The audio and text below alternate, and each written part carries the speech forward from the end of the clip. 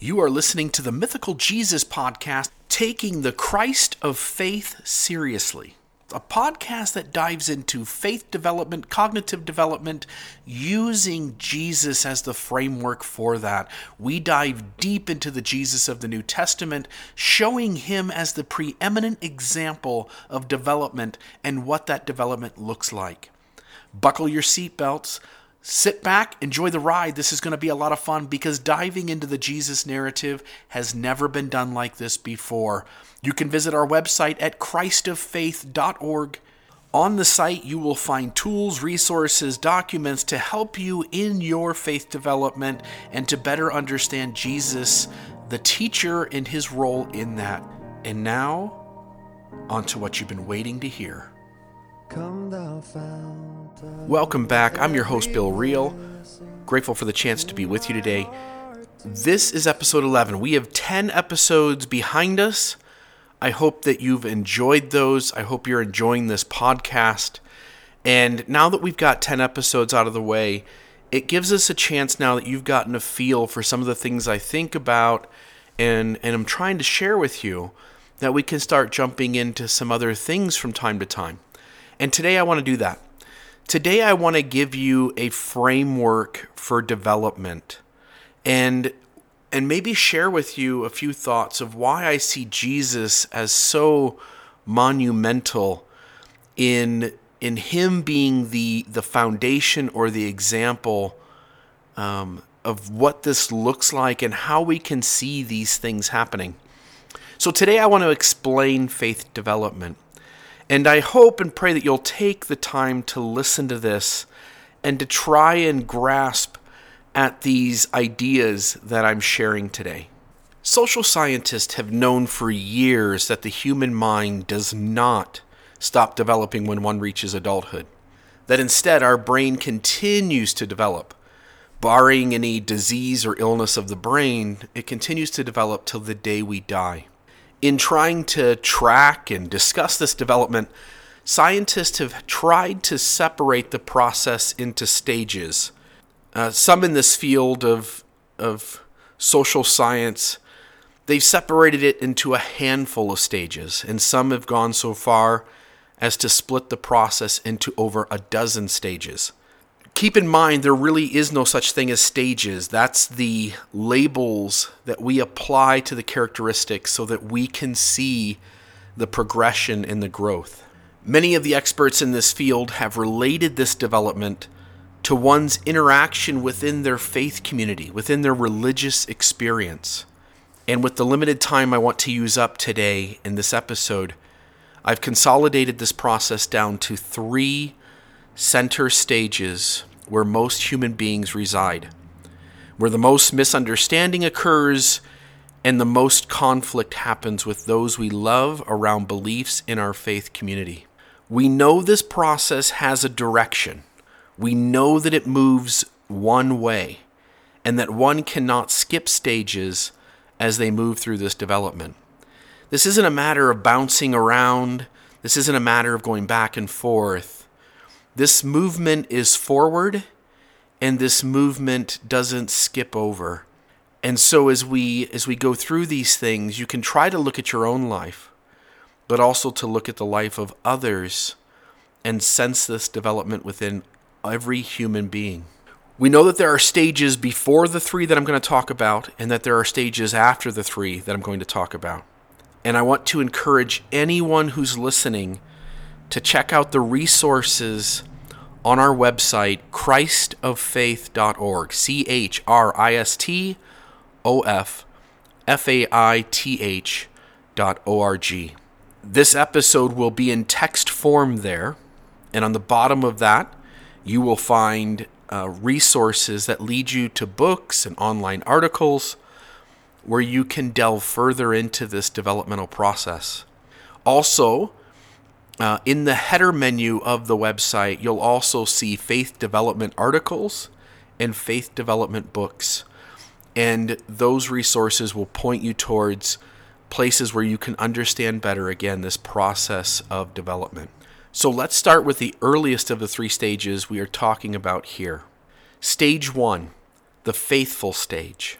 Most of us enter this stage in our teens, and this stage can last for our entire lives. In fact, most human beings arrive at this stage, and most human beings stay at this stage.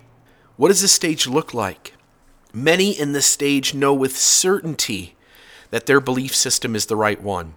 John Pauline said it this way: if they have been taught one particular perspective by an influential teacher or mentor, they may conclude that their teacher's way is the only way to think or act. They may feel that everybody needs to do things that way.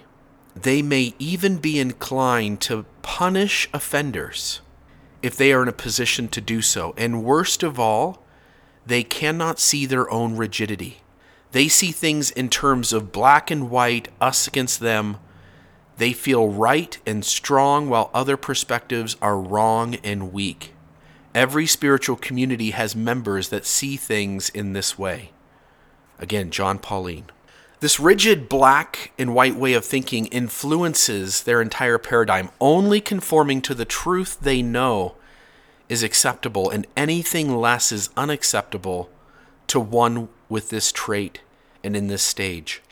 In this faithful stage, quote, believers can become very legalistic and judgmental. Their lives can be governed by should or ought or must, and they can be quite frustrated with believers who don't see things quite the way they do. If they don't grow out of their initial inflexibility and simplicity of thought, they can become rigid in their approach to faith, unquote. Again, John Pauline. Rules are seen in this stage as keeping people safe. The commandments are to be followed to the letter of the law, and folks in this stage decide what it means to keep commandments, like keeping the Sabbath day holy, and what a full tithing is. It is also important to recognize where this stage locates their authority. At this stage, members of the church are wholly ethnocentric. This means their tribe is the right tribe, and their tribe and its leaders have the truth and the answers to all the questions. And if they don't have the answers, they'll be the one who gets the answers, and they'll have them shortly. The ultimate source of truth for members in this stage comes from the wisdom of the tribe's leaders and the tribe's tradition. Regarding this ethnocentrism, quote, in the faithful stage, identity as part of a certain group is more important than the concept of self as an individual. So if someone were to point out an incongruity in religious tenets, rather than calmly consider both sides of an issue, the faithful person would turn away and might even label the person pointing out the incongruity as evil. If a logical discrepancy regarding religion were able to arise for someone at the faithful stage, he or she would not be able to address it because of the difficulty in facing the consequences of an answer that might lead away from the group. Thus, faithful level people either do not even perceive such discrepancies, or they dismiss them out of hand, for they are not sufficiently individuated to face life without the support of a religious authority and their group, unquote. That's Margaret Placentra Johnson. We talked about authority and how one locates their authority within the tribe, with the narrative they've been given, so the legacy or the tribe's tradition, as well as the leaders within the tribe who claim to speak for God and to have some divine authority to speak. Regarding this extrinsic locus of authority, Margaret Placentra Johnson says this, quote, the faithful level person is always at risk of descending into chaos without externally imposed rules. Thus, rather than the authority of personal conscience, the faithful person must subject himself to an oracle authority, in most cases provided by his religious institution, taking literal guidance from Scripture and the literal word of the religious authorities. The faithful level accepts the beliefs put forth by their church in a literal sense, unquote. She further says this, quote, faithful level people tend to accept whatever oracle authority tells them, be it their church, the government, or the leaders of their particular political party, because they like and need the rules and structure, because they do not question authority in a critical manner. They can be easily led or misled by their leaders, be they political or spiritual leaders. Security, certainty, rules, immutable answers, and the authority of leaders of their own group are traits to which people at the faithful level of spiritual development adhere tightly.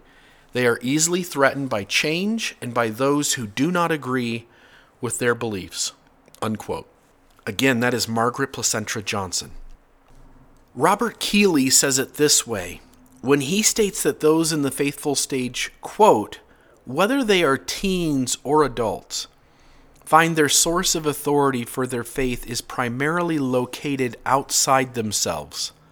Some religious leaders who see themselves as having God-given authority over their flock may structure their church in a synthetic conventional mode," and that's a reference to James Fowler and a earlier stage of faith that is also represented in this stage that we're speaking of.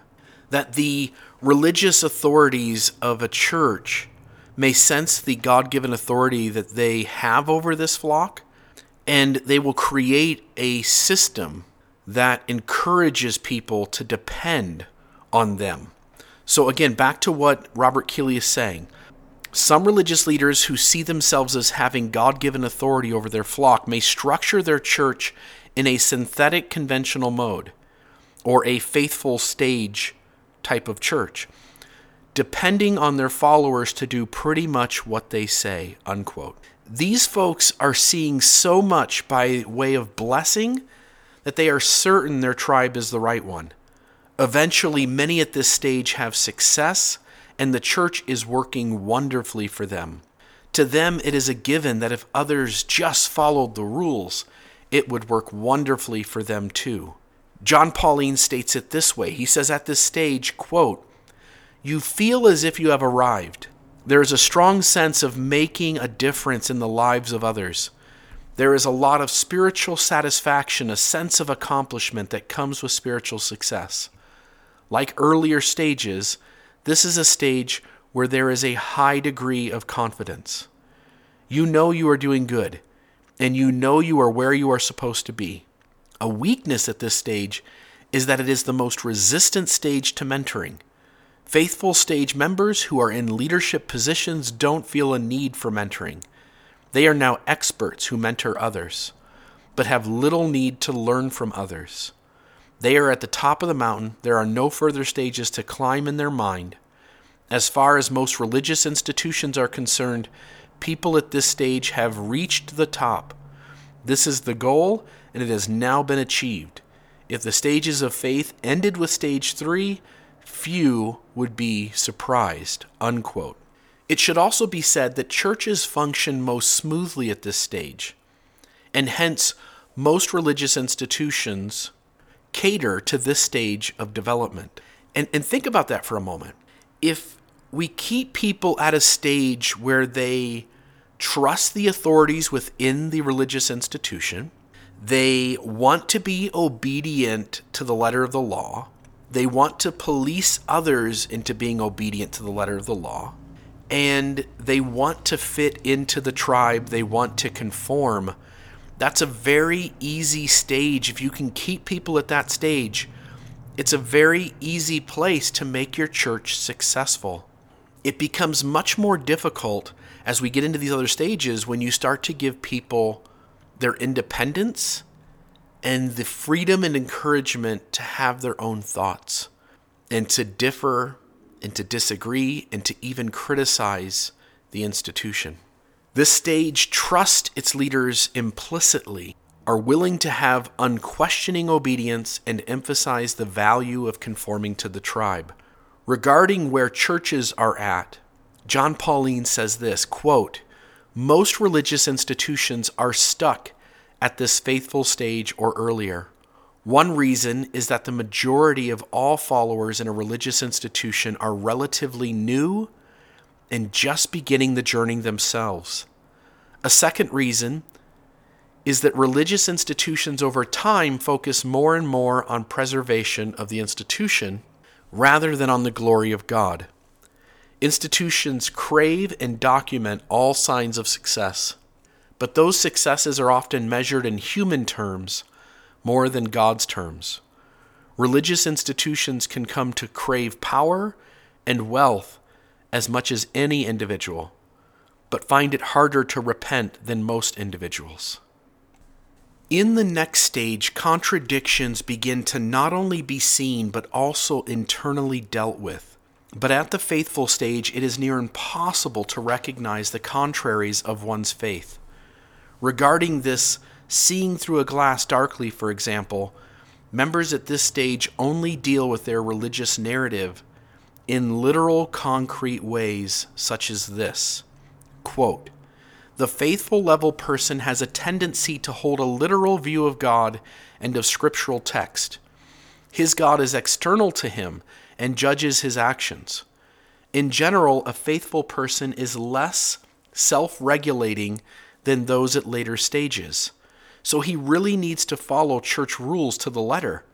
He cannot imagine how anyone could behave with integrity without the threat of punishment, whether by authorities here on earth or by a judgmental Father God. The faithful person is pre-critical in that her faith has never been examined in an open-ended, objective manner. Perhaps because her preacher has suggested it, the faithful person often holds an ethnocentric worldview where, quote, only my church is right, unquote, and then unquote to the entire section there. Again, Margaret Placentra Johnson. And regarding this lack of awareness of these contraries to one's faith, Margaret Placentra Johnson says, quote, "In the faithful stage, identity as part of a certain group is more important than the concept of self as an individual. So if someone were to point out an incongruity in religious tenets, rather than calmly consider both sides of an issue, the faithful person would turn away and might even label the person pointing out the incongruity as evil. If a logical discrepancy regarding religion were able to arise for someone at the faithful stage, he or she would not be able to address it because of the difficulty in facing the consequences of an answer that might lead away from the group. Thus, faithful level people either do not even perceive such discrepancies or they dismiss them out of hand, for they are not sufficiently individuated to face life without the support of a religious authority and their group." And I know we've read that already, but I think it's an important quote to touch on again as we work through this. So unquote Margaret Placentra Johnson again. One might ask, why are folks in this stage clinging so tight to conformity and agreement?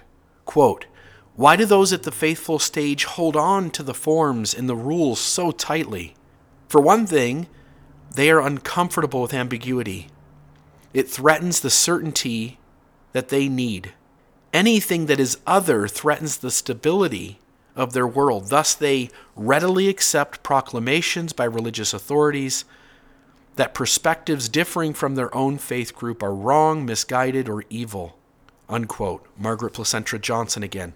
This is a major trait of the next stage, where folks in the individualist stage, which is the following stage after this faithful stage, quote, "each begin to note discrepancies in the truths of their respective religions while they were still fully engaged in them. If they had not been ready to move to the individualist stage, they could not have allowed themselves to see the discrepancies." And so now we're getting ready to jump into this next stage. And for one to get into this next stage, as Margaret Placentra Johnson points out, they begin to see discrepancies or contraries to their own faith. Before one can move into the individualist stage, something has to happen. At least for most people who make this movement, there has to be where one kind of hits this wall, and that wall is called the dark night of the soul. It's a crisis of some sort. And it's the gateway to the next stage, to leave this faithful stage where everything fits so well and the church seems to be working so well for someone, something first has to happen, a disruption of sorts. For many, they can relate to this disruption being so dramatic and traumatizing as to see the name Dark Night of the Soul as a fitting description. John Pauline, a Christian pastor, describes it this way, quote, "At the very height of spiritual success, something tends to happen that we least expect, usually between the ages of 30 and 50. When followers are increasing, people are feeling blessed, funds are flowing into the congregation to support the ministry, awards are being given, comes a very unwelcomed guest. It is a personal crisis many have called the dark night of the soul. Past certainties become inadequate. We call into question everything we have ever believed and everything we have ever done. We feel like failures, like we can't do anything right. We are humbled.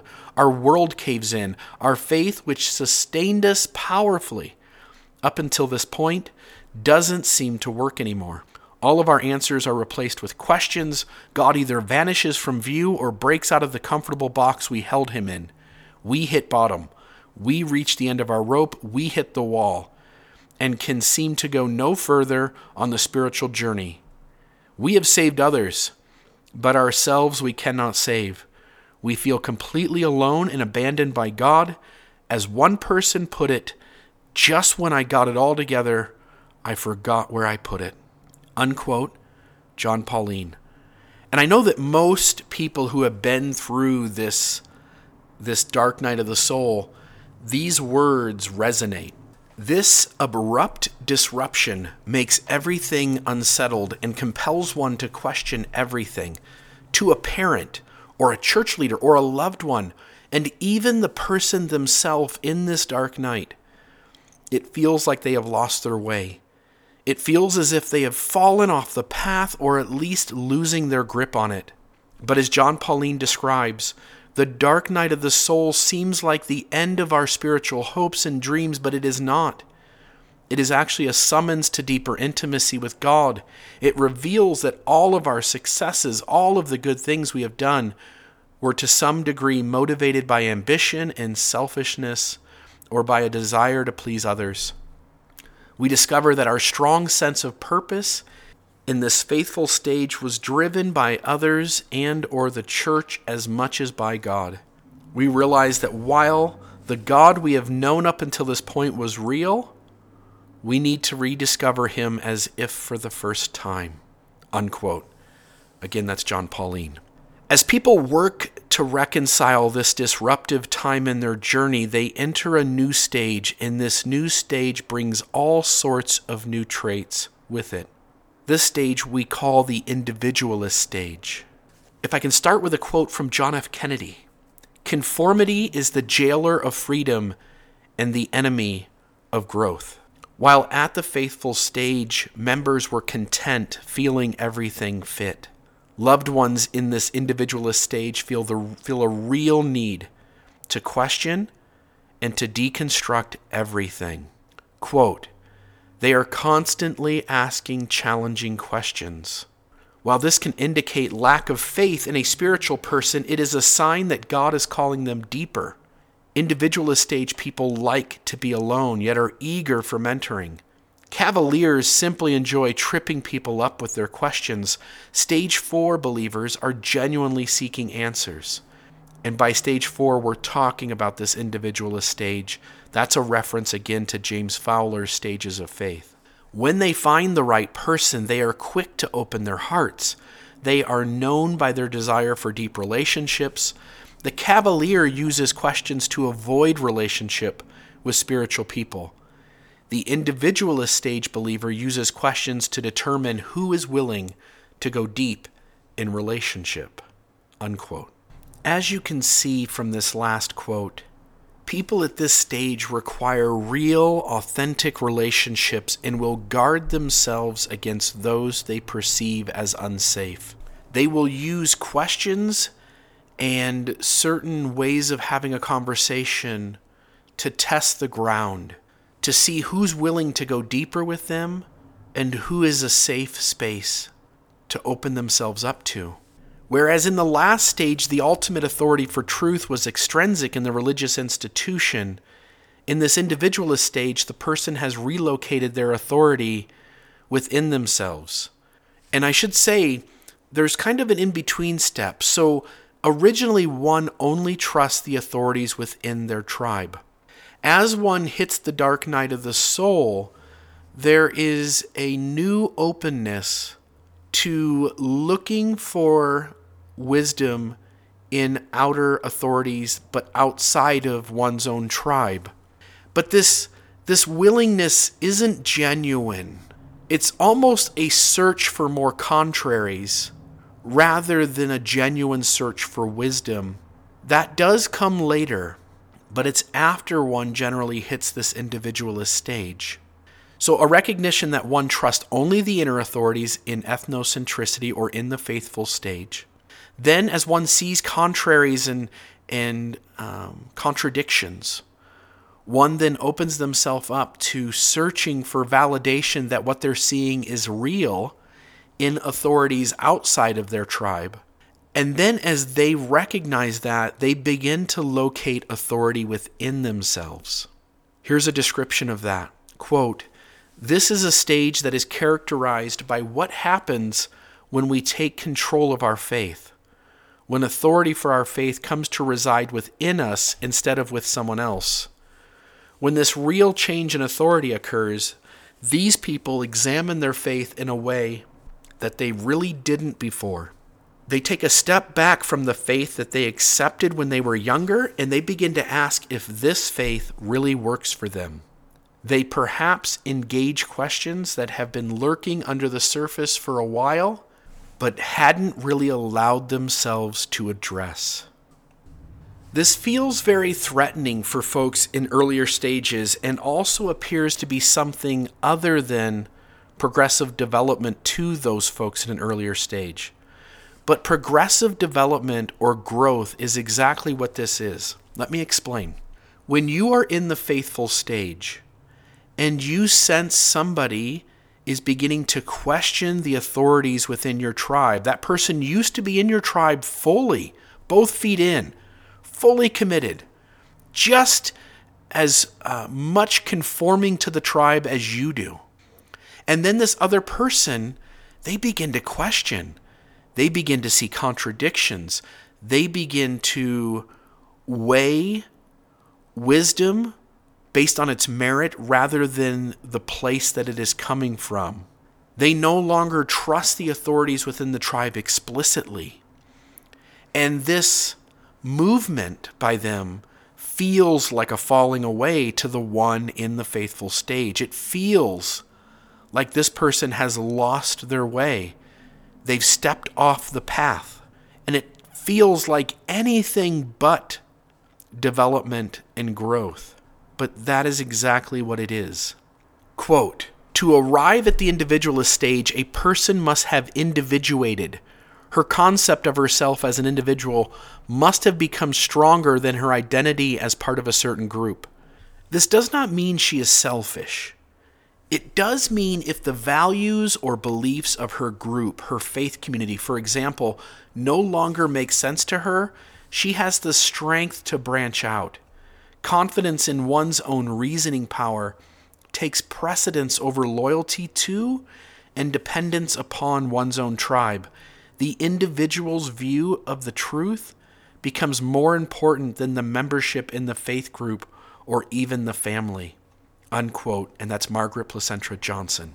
This can be heartbreaking to a loved one in an earlier stage.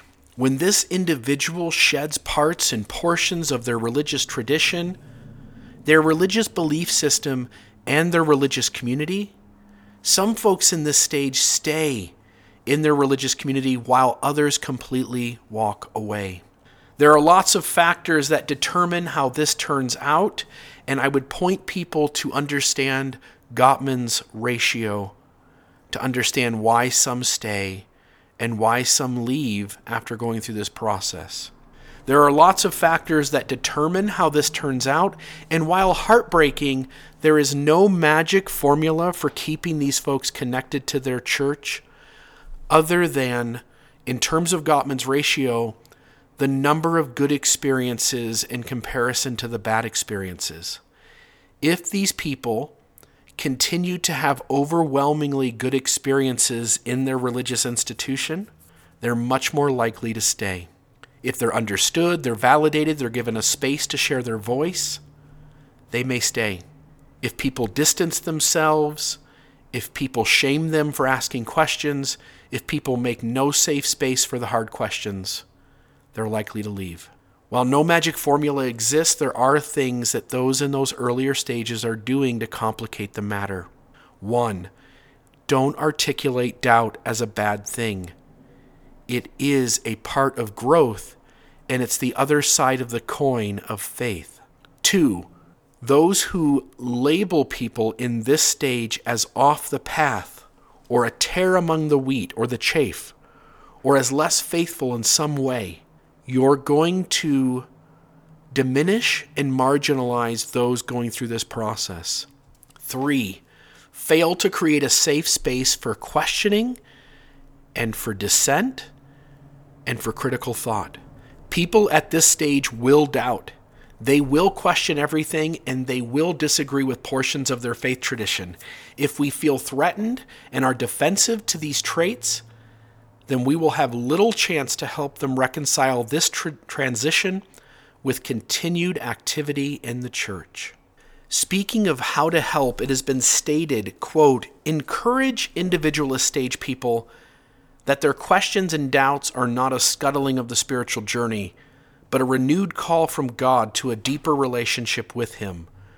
What individualist stage people need in their mentors above all else is acceptance and affirmation. They tend to be very hard on themselves. Help them know that God is with them in their questions, their searching, and even their doubt. Encourage them to let God out of the box that He may have been placed in during an earlier stage, unquote. These folks will feel empowered to go where reason and data takes them. It has been described this way, quote, willingness to apply reason in determining one's beliefs and live with the moral, social, and philosophical consequences is a sign of growth, a mark of individuation, a measure of personal strength and maturity. Reason outweighs comfort, and it outweighs safety. Science is trusted more than tradition or scripture. Truth is valued over conformity, claiming salvation for or extending worldly privilege to one's own religious group begins to sound selfish and limited, unquote. Again, Margaret Placentra Johnson. As this quote entails, one in the individualist stage has moved from ethnocentric to world-centric value system. They will no longer give deference to their tribe. If they see pain caused in the world and it is their tribe causing the pain, they will, in their own way, dissent. They no longer see their tribe as God's favorite, and they have the ability to truly empathize with others who are different than their tribe. They also no longer feel imposed to take all scriptural stories as literal, nor will they maintain belief in a theology that reason is stacked up against.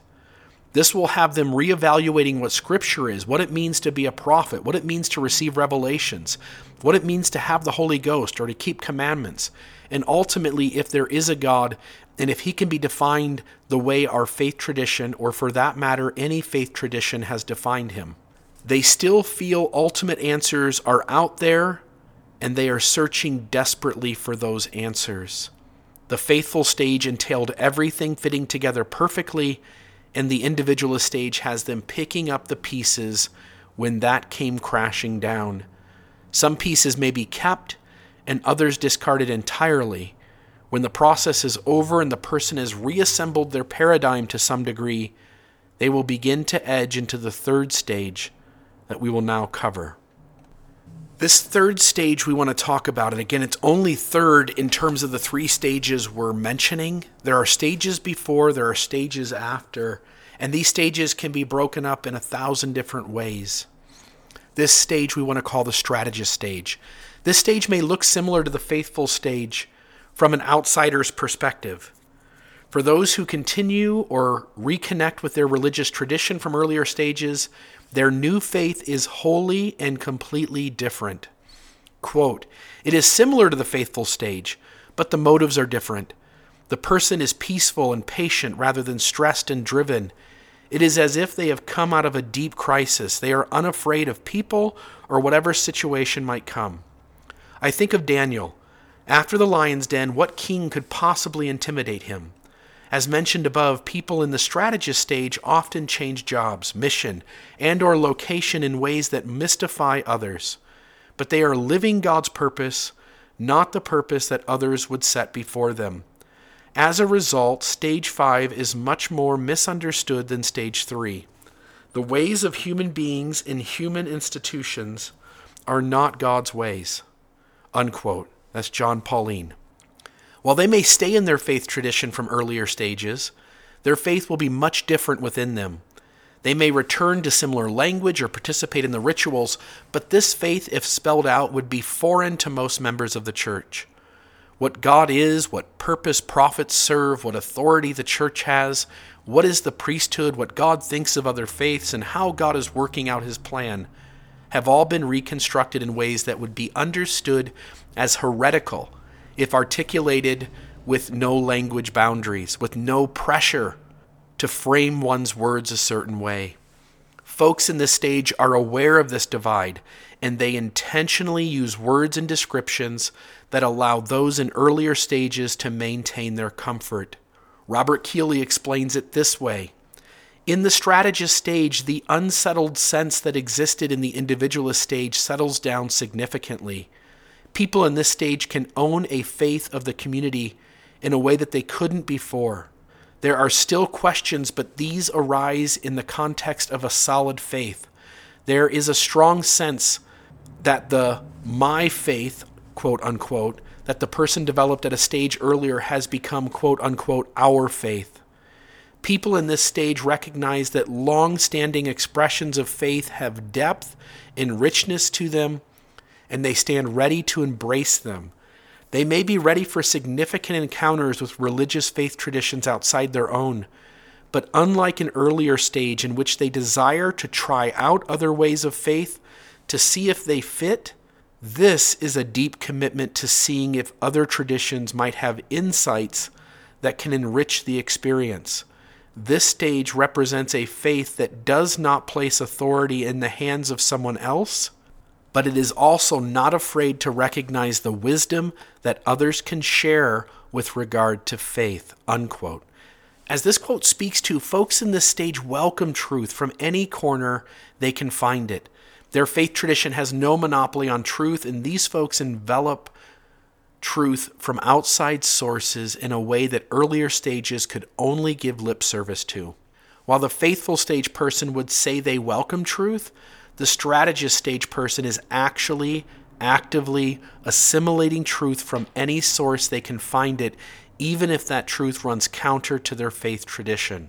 Understanding the shift from the individualist stage to the strategist stage, it has been said that in the individualist stage, a person discovers unique purpose God has for their lives. They add to a head knowledge of God and others, a heart knowledge driven more by compassion than the facts. While in the world-centric stage, they sought solitude in the attention of high-level mentors. In the cosmic-centric stage, they go back out into the world, doing many of the things they did before, but now with different motives and a different purpose. Their lives are driven by their connection with God more than the consensus of committees or the direction of others. They put into practice what it means to walk with God. Now that's John Pauline. And when these folks are mentioning God, they're not mentioning the God that all of us had our own interpretation of as a kid, as we lived within these religious paradigms, and God was defined a certain way. Instead, you'll find that anybody in these later stages, when they're talking about God, they're simply trying to use that as a word to define the mystery in the universe, and a recognition that to define God, to put him in a box, just never really encapsulates what that is. One While mostly speaking to those who find ways to stay connected to their faith tradition of earlier stages, we also probably should note something about those who have left the church and have moved into the cosmic-centric stage while being non-believing in religious theology. Margaret Placentra Johnston has said this. She says, quote, "Non-believers at this stage are not the crazed and immoral atheist that fundamentalists denounce. For the most part, they have instead found a source of moral guidance within their own conscience that allows for more flexibility than the rules of their faith group in determining right from wrong. This is not the moral relativism traditional religionists warn against. Rather, it is a function of the higher authority situated within the individual, the discerning sensibility that acknowledges that in some situations traditional rules do not apply. Being governed by the authority of one's own conscience, the rational level person does not need the rules of the church to control his behavior." And it should also be noted too, at some point, as one moves through these stages of development, and I hope you see as you listen to this and you begin to work your way through this podcast, that you grasp that the goal of the Mythical Jesus podcast here on christoffaith.org is to help you as an individual understand these stages and feel the encouragement and have the tools and resources to move on this journey through these. And most people who find this podcast appealing are going to be folks who have already begun or even completely left that ethnocentric paradigm. And all too often, folks who traverse that stage into later stages, there's a sense of being alone, a sense of not having anyone who speaks your language, this new developing language and perspective that you've got. And so this podcast hopes to be a tool and a resource to you while hoping and helping us to have a deeper appreciation for the life of Jesus Christ as told through the New Testament. And as I pointed out, there's this second dark night of the soul. Folks in this either world-centric or cosmic-centric stage, sometimes these folks will choose to re-engage their religious faith. They'll get back into church, or maybe they never left, but now they're doing it differently. And now these folks are staying in their church, not because it's true, not because it's the one faith that will get them to heaven, but rather because they see it as a useful tool to development. And you would think, and this is the trouble, this is why this second dark night of the soul happens, but you would think that once you get to this stage where things are not literal and you see all these mystical insights in the scriptures, and you recognize that Jesus is a teacher who is pushing us in these stages of development, that when you raise your hand and you make a comment, that people would be like, wow, listen to the wisdom in that guy. Listen to the wisdom in that lady. But that's not what happens generally. Folks in this stage or in these stages who re-engage the church should be cautioned about another disruption that comes at this time. As you have reassimilated yourself into a Christian church, perhaps the one you grew up in, perhaps another one that welcomes those gifts more fully, you're going to need to fortify yourself against another paradox that works to help you continue along the developmental journey. As John Pauline puts it, one would think, and this is him, quote, one would think that the closer you come to God, the more you are in tune with His will and His ways, the more you would be appreciated by others who are also on the spiritual journey, and the more you would be appreciated by religious institutions. But the opposite is often the case. The second dark night of the soul is the discovery that the closer you walk with God, the more out of step you seem to be with religious communities and institutions, the less you are understood by others, even though they are on the spiritual path. As the approval of God becomes deeper, the disapproval of others becomes a burden that you have to carry. It has been said of Jesus that he was neither elated by applause nor downcast by censure. But at this stage, the pain of rejection is still felt and often precipitates a second dark night of the soul. The second dark night arises for other reasons than rejection, but that is the major one. What is its purpose in the plan of God? Another opportunity to heal, another opportunity to grow. Human beings are like onions with layers upon layers of selfishness and hiding from God that need to be peeled away one at a time. In a real sense, the dark night may manifest itself multiple times as God engages a human heart in a journey that leads ever closer to Him. So as a conclusion, the goal here is not to judge others on where they are or to give us a place to boast because of how far along the path we've moved. And all too often, these stages can be used that way, and I'm guilty myself in my life of having used these stages that way as a weapon. They're really not. It's a tool, and it's a resource to help us inside ourselves, not to be used as a weapon outward against others. The only time we should be using these stages with others is when we see those who are on this path and they can't figure out why things have broken apart, and they can't figure out why things are so different and why their life is changing and they no longer fit in that religious paradigm that they once did, and to use this as a tool and resource to help. These stages are real, and when understood, they can help us bridge gaps. They can help keep us from making the mistake of labeling people in ways that stop the discussion or hurt relationships. Once we see that our loved ones are climbing rather than falling, we can be more supportive and in the end more helpful. And I'm hopeful for the day when our faith traditions all around us can provide a safe space for such development. If we really understood the New Testament and the Christ of the New Testament, we would use the gospel as a foundational paradigm to help people move through these stages. When the safe place exists, when there's a safe space there, people will feel safer moving into later stages of development, engaged in the tradition of earlier stages without feeling pushed out, and feeling there is a place here for them to help us on this journey of faith development. This has been the Mythical Jesus podcast. I hope this is helpful. There are resources for this perspective on our website. Please visit us at christoffaith.org. I'm your host, Bill Reel. Until next time.